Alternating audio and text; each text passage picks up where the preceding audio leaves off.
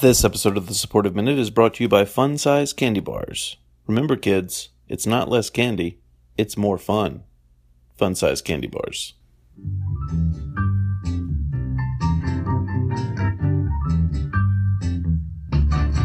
Trick or treat, baby. Welcome back to The Supportive Minute. I am Supportive Guy, and you are listening to The Supportive Minute. Happy Valuing, dear listeners. I'm pleased to be joined by Michael Myers, aka The Shape. Michael, can you tell me, what's your favorite fun-sized candy bar?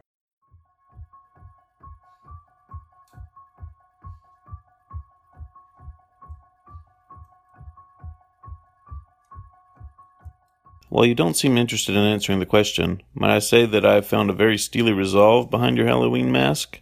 It's impressive. Okay, he's passing me an index card that reads, I have to come home, alright?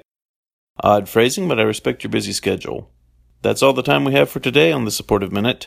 I'd like to thank Michael Myers. Stay safe out there, friends, and remember, you have value. This is Supportive Guy, ladies and gentlemen, out of character, to assure you that this episode of the Supportive Minute has no further significance than as the holiday offering it was intended to be.